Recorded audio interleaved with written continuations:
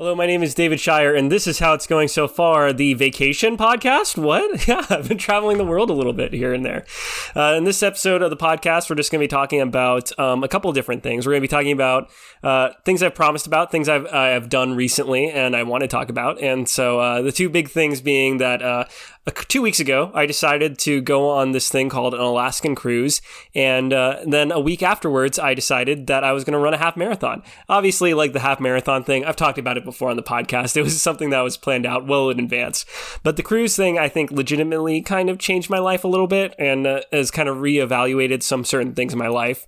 I was... Honestly, it's been a weird year. Like, it's been like a difficult time, like a difficult year, where in a lot of ways, this has been my most successful year as part of my job. It's been a really great year. I've been doing a lot of great stuff with client work and stuff like that. But before the cruise, I would say that I haven't really had a good real vacation in quite some time because of the fact that I put a lot of responsibility on myself when it comes to my job and when it comes to my career. For those who don't know, I work as a freelance web designer, and it's really cool, right? Because I get to set my own hours, I get to do my own thing. I drive into work. I do work at like this co-working spot. In this little town called Edmonds, if you're ever there, like, I don't know, look me up. But anyway, it's this really nice, beautiful area. I get to go into work whenever I want. Typically now I've been working a typical like 5 to 9 just because like I need to have my own personal responsibilities. I can't keep sleeping in till 11 a.m. every day, every morning and still look at myself in the mirror and call myself an adult. But anyway, dark aside, ultimately, like, it's been tough, you know, like it's hard, like nobody, like everybody's like a little bit jealous when you say that you own your own business and that you're your own boss essentially. But the truth of the matter is that I'm not really my own boss. I basically have decided instead of having one boss, I decided that I was going to have like 50 different bosses, and each of these bosses can be very demanding, like they're owners of companies, and it can be very stressful on them being owners of companies. And being an owner of a company of myself, it's very stressful for me. And unfortunately, my personality type, I did an Enneagram recently, and apparently my personality type is the achiever. And so like I do measure a lot of my success based off of how well I can make others happy. And it's not good. It's not healthy all the time to constantly be worried about other people and other people's websites. And so it's been hard. It's been difficult. And the last time I took a vacation, I didn't even really take a vacation. I ended up going to Montana to visit my father, who's currently residing there. Shout out to my dad, I guess. I don't know. But even then, like I took that vacation. It was for Thanksgiving break. I ended up taking my laptop because I knew that there was a lot of stuff still going on with my job, and there's a lot of projects that still needed to be moved along. And my dad was still working while it wasn't really like a vacation. He was also working. And so there's a lot of free time for me to kind of do my work. And I basically still was able to put in like my 30 to 40 hours that week. But it was, so that wasn't like a real vacation. But I ended up going on this Alaskan cruise. It was with my cousin Chris, who I haven't seen in a couple years now that I think about it. Like last time I saw him, was it for my other cousin, like his sister's graduation? It might have been. Like that's quite insane, like thinking about that. That was like years and years ago. And we haven't really hung out as far as like individuals, like since he was in high school and since I was like in middle school, because he used to like we used to do these like camps with my grandma, where he would sometimes be my counselor, and so that was how we kind of like those were like the times where we like hung out on our own. But like as adults, like as people who could both legally drink, we had not hung out, and we sure made up for lost time, because let me tell you, there's nothing quite like being on a boat and being seasick and then realizing that the cure to that seasickness is alcohol. Because once you get drunk on a boat, once you're like you start feeling a little bit wavy in general, and so getting drunk on a boat, I think, is the way to cure it, because it sucks. It sucks being seasick. It sucks like feeling that constant like weight shift. And once you get a little buzz going though, and feel like you should be feeling that way anyway, that's the way to do it. It was really cool, like being sold on the idea of cruises. I think my cousin told me that like what he liked about the cruise ship was that it combines two things, right? Like I've been to like resorts before, where they kind of like have buffets and foods and stuff like that, and I love doing that. I love waking up in the morning and just gorging my body in like breakfast and eggs, and then like going swimming in a pool for a little bit, maybe play some beach volleyball, and then waking up in a haze in the afternoon, and then just gorging my body with lunch. And that's pretty much how it is on cruises, is that like you wake, like they have like a all day buffet that's super awesome. They had on this cruise they had a bunch of specialty restaurants that you could like sit down in and feel all fancy in. And what was super nice was that the cruise actually was at less than 40% capacity, which means that like typically on a cruise, like if like they can fit like 5,000 people on a boat, which is insane. And so usually you'll run into a lot of big lines for like elevators, stuff like that. You'll run into big lines to get drinks. And we didn't have that problem. We literally could just walk up to anywhere and we'd be served within minutes. And like you could feel the wait staff too, just being like so eager to serve. And that was really fun. And so, yeah, that was a big help. But you combine like this whole resort aspect, and then you combine it with actually traveling and going to do things in places. And that was really cool. And going to Alaska was honestly super, super interesting for me, because from my point of view, like I live in Seattle. I live in the greater Seattle area, and I'm kind of used to seeing mountains, and I'm kind of used to seeing like wildlife somewhat. But Alaska is really like a whole different beast. The three places that we went to in Alaska were, let's see, I'm going to butcher this. It was Juneau, Kennewick, and Skagway. And I think Kennewick was actually the last place we went to. And that's a whole story in itself. But so anyway, so we get to Juneau, and what was so interesting about Juneau is that we ended up signing up for a couple different excursions, and the excursion we went to for Juneau was the Mendenhall Glacier. And basically, it's just this giant glacier that's been kind of getting, thanks to this little thing called global warming, it's been getting smaller and smaller throughout the years. But it was still really cool to see. Like, it was just this giant ice wall thing that we got to see. We ended up going on a little hike down to this waterfall. I think it was called the Golden Nugget Waterfall, which was also super cool. And once we were driving back, we did that. We also went to this rainforest garden where like some of the trees were actually turned over and turned into flower pots, which is super interesting. If you follow me on Twitter, I'll actually end up posting some of the things I'm talking about on this episode there. Yeah, that's right. Brand synergy. I'm finally getting it. After months of doing this podcast, I finally have some brand synergy, and finally trying to get you on my other socials. But anyway, I'll post some photos of some of the trees that were underneath there. But that was really interesting. And during the drives, during the bus rides over to the different locations in Juneau, there were just like bald eagles just flying around, and it was explained to us that that bald eagles in Juneau, Alaska are just everywhere. They're basically like pigeons to anywhere else in the world. I guess for me in Seattle, I see a lot of seagulls everywhere, and it was a weird experience. And there is a real vastness to Alaska that I can't really put into words. Like there's certain, like we ended up going, our second trip, we ended up going to Skagway, and the population of Skagway is 800 people, like 850 people. And the population on our boat, in perspective, like the amount of people that we brought to Skagway was a little bit over 1,000, which means that we basically doubled their population in one day. Not basically, we more than doubled their population in one day. And this was on a boat that was at less than 40% capacity. And what me and my cousin ended up doing is the big thing that you can do in Skagway is actually this train ride. And it's this 4-hour train ride where you go up this Alaskan mountain. I can't remember the name of it now.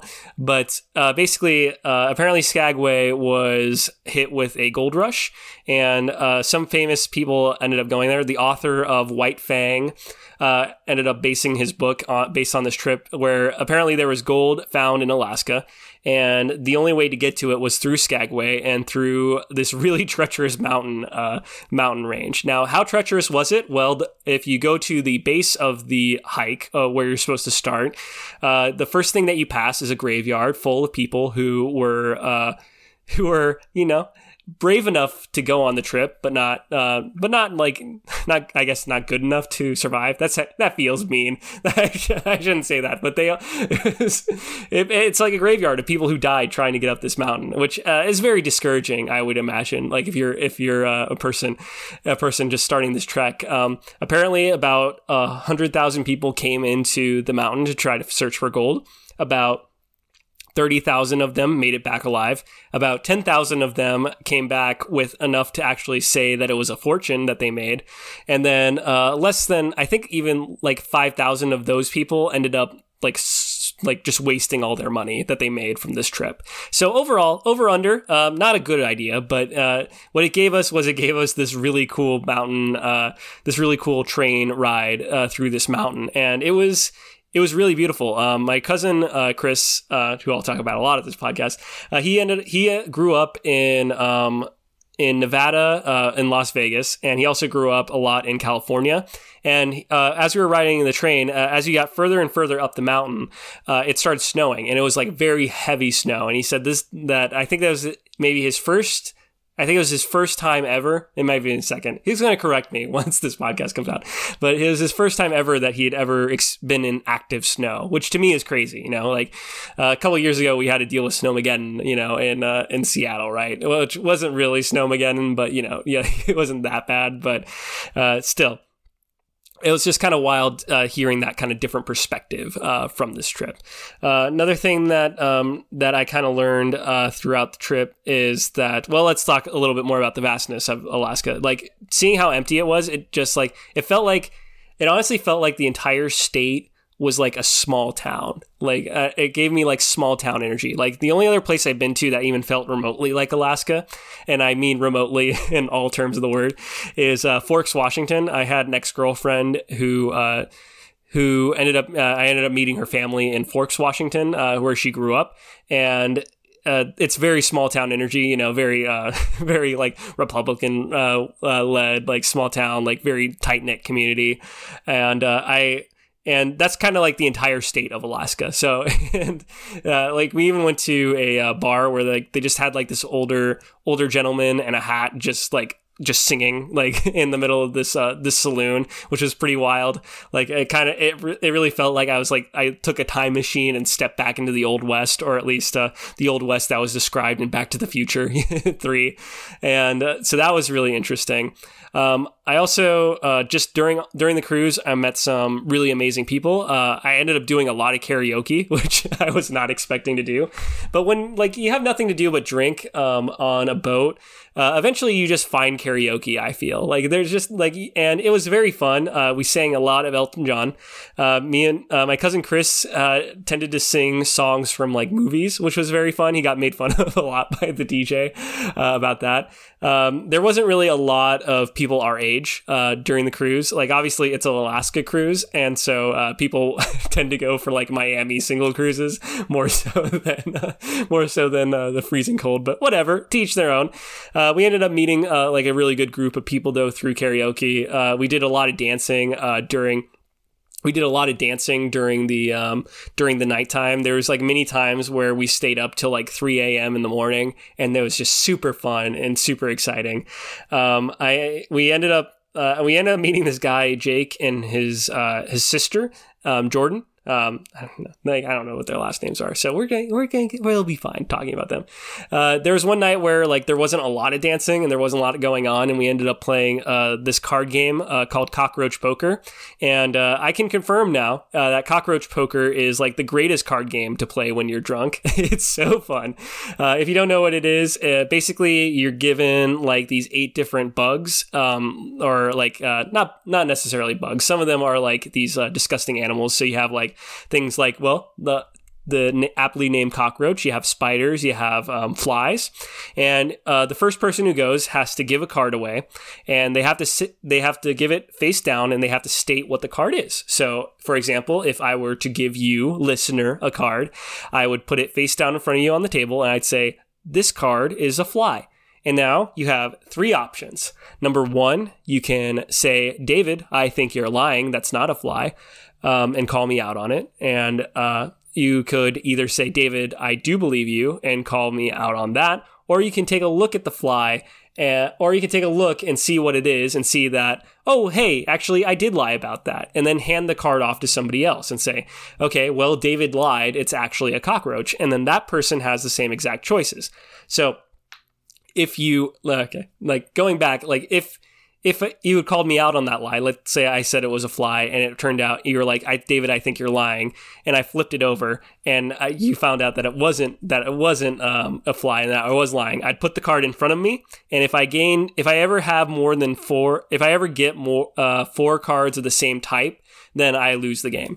And then it's my turn again, and I just keep on doing that until eventually someone picks up my card, or I get away, or I end up getting away with it. Now, if it was a cockroach, then the card would go in front of you, and then it would be your turn next. And then same thing is also true is if you believe me, and then I flip it over, and it is not what I said it was, it would go in front of you, and all this other stuff. And what makes it really fun is it's actually a pretty simple game, right? But what makes it fun when you're drunk is that you don't really think about the game theory so much, and it just becomes like this whole like fun little mess of a game. And that's what I really enjoyed about it. And so yeah, it's just the entirety of the trip was just so fun. I honestly don't think I've had as much fun on any trip in my entire life, like just the combination of like going away and doing some of the cool stuff that we ended up doing. I think the last cool thing that we did was we ended up talking to these 2 girls, Kristen and Ari. And what was cool about meeting them was that, it was just like nice chill vibes, right? Like they both had boyfriends and yeah, we were flirting with them a little bit, but ultimately it was just like a nice, like good friendship vibes. We were all just kind of joking around. And on the last night, we ended up actually going to Victoria, Canada. Now this was kind of weird. We ended up landing in Victoria, Canada at around 7. And then we had to leave at like 11. So there's only like a short time frame, but we ended up just kind of walking around and exploring the city. And I had been to Victoria, Canada before. It was for a graduation a graduation, for my graduation, kind of an important detail in my life. It was for my graduation back in 2014. And it was this really great trip. And I just forgotten how beautiful Victoria, Canada is. It's definitely someplace I want to go to again in the near future. Maybe for like a weekend trip, because it just is really gorgeous. Like if you live in the Pacific Northwest and you haven't been to Victoria, Canada, the ferry ride I think is around $70. And so I would highly recommend going because it was really beautiful. And we just got to walk around. There's like this beautiful, we went to the Empress hotel. And it's just like, we ended up just kind of exploring that area. There was a lot of Christmas lights up and it was like a very touristy town. It was so good. It was so beautiful. And again, it was just like another one of these these moments, these memories that I think I'll hold on to for a while.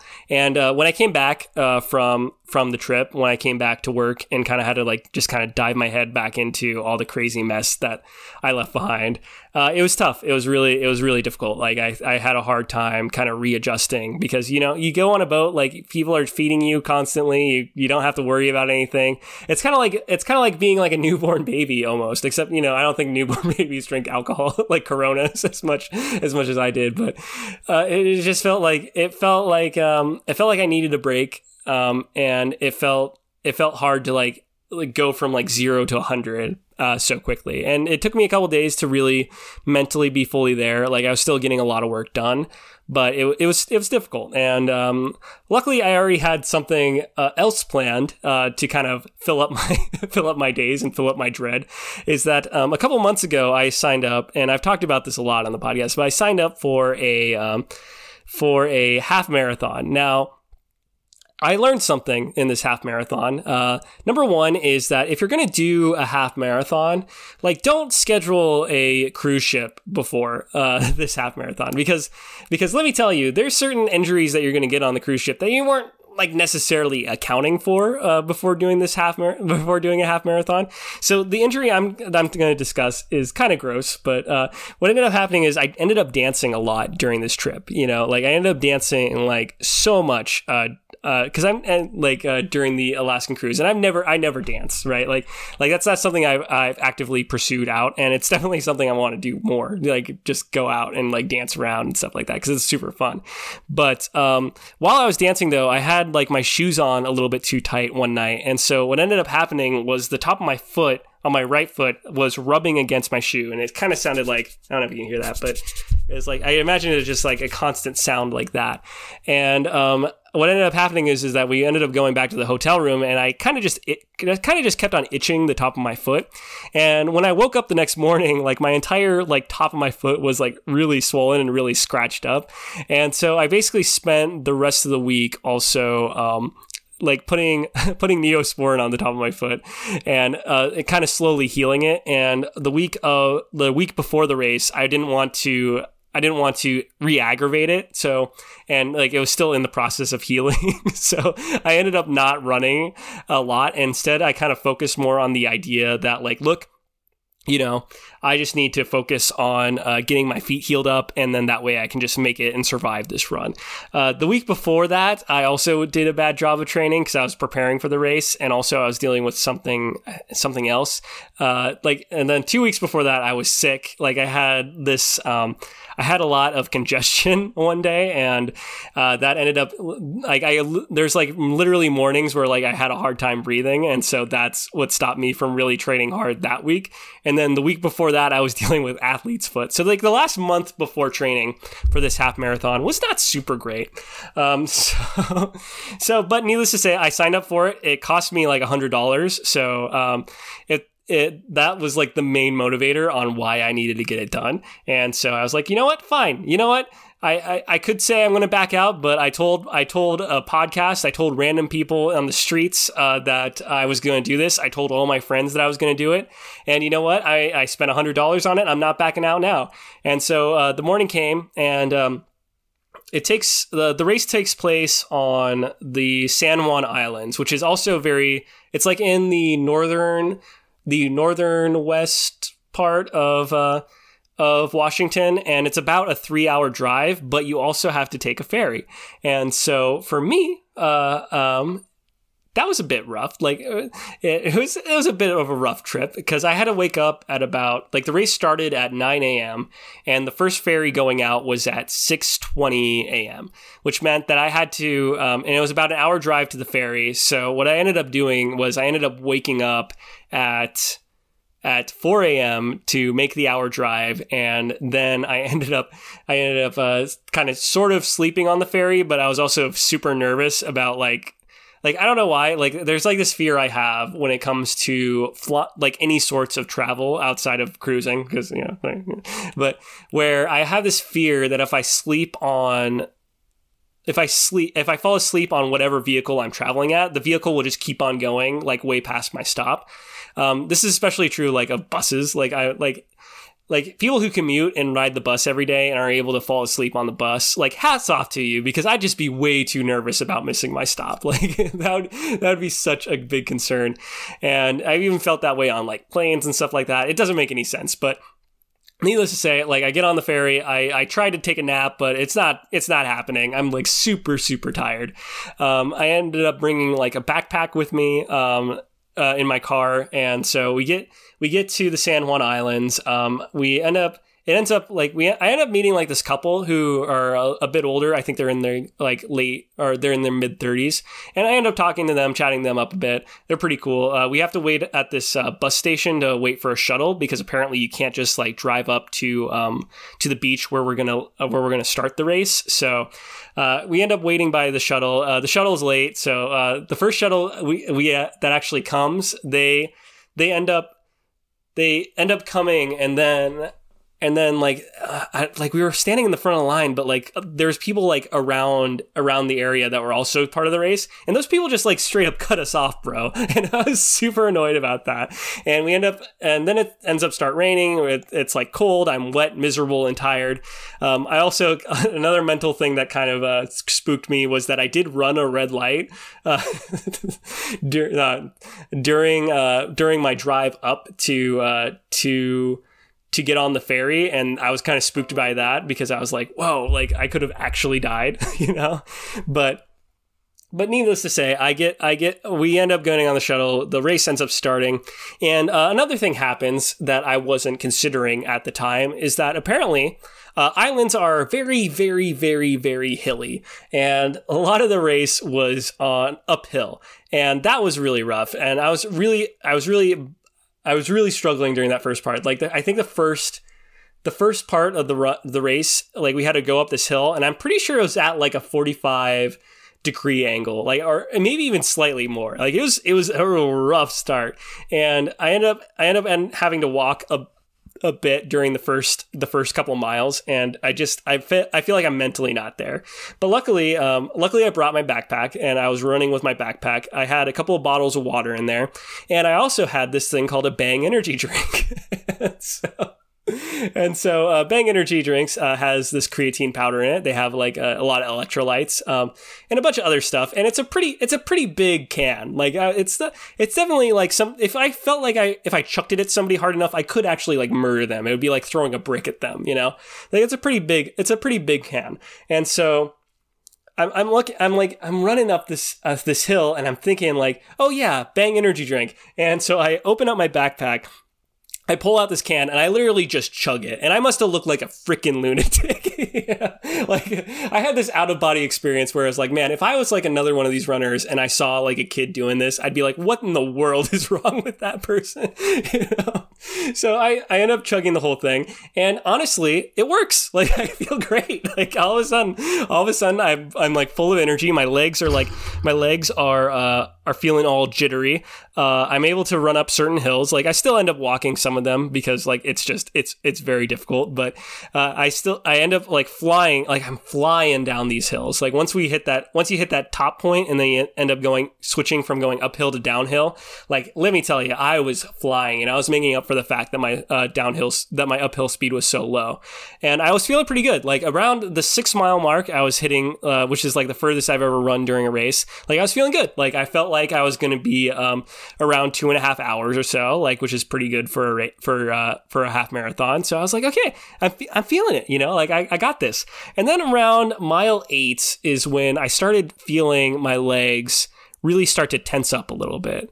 And then mile 9 is when I felt the full effect of like these muscle spasms. And I realized that maybe I didn't do such a good job at hydrating myself, because really I ended up drinking the Bang. And then for a while there, I didn't even pull out my water bottle, which I should have been like drinking like heavily. I didn't do a good job like resting during mile markers. There's definitely a lot I would have done a lot differently. And my legs were like, it literally felt like somebody was punching them like at random, where like I'd take a couple steps. Like I try to like run and take a couple steps, and then all of a sudden it felt like a little kid was just like going underneath me, and like a little Mike Tyson was just uppercutting my leg, and I'd be like, oh gosh. So needless to say, around mile 9 is when I just started walking the course. And to my credit, like what was nice about the course was that the San Juan Islands are also super beautiful. Again, if you live in Washington, you have so many beautiful things around you. You got to go, right? And I can tell you with full assurance that the San Juan Islands, they are kind of expensive to get to. It was like $72.80. $72 to get there and back, but it was worth it. Like the views were really, really beautiful. The town was really cute. Like it was a very cutesy little town that I wish I could have spent more time in after the race. But by that point, I thought I died. So, but needless to say, I would highly recommend going. And it was a really beautiful day. Like it wasn't super hot. It wasn't super sunny, but it was like very misty. The rain. It didn't rain at all during the course, or like there was like light drizzles here and there, but it was just a beautiful day for running. There's like beautiful mountains, beautiful hills. It was just overall that was a great experience, and my legs were killing me though. And so I end up getting across the finish line at around mile 13.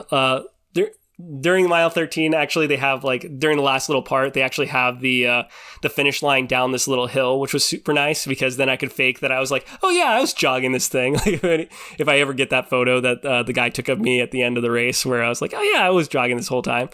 But yeah, it was rough. There's portions where I felt like my legs were completely dead and I had to walk uphill, and that was rough. And then there when you were going back downhill, I ended up using this strategy where I would move my arms a little bit more, and that way I can generate more gravity to push me forward. And then like you also had the gravity of me going downhill, and that way I was able to like quickly scoot my legs just a little bit faster to get a little bit more time off. But ultimately it was really difficult.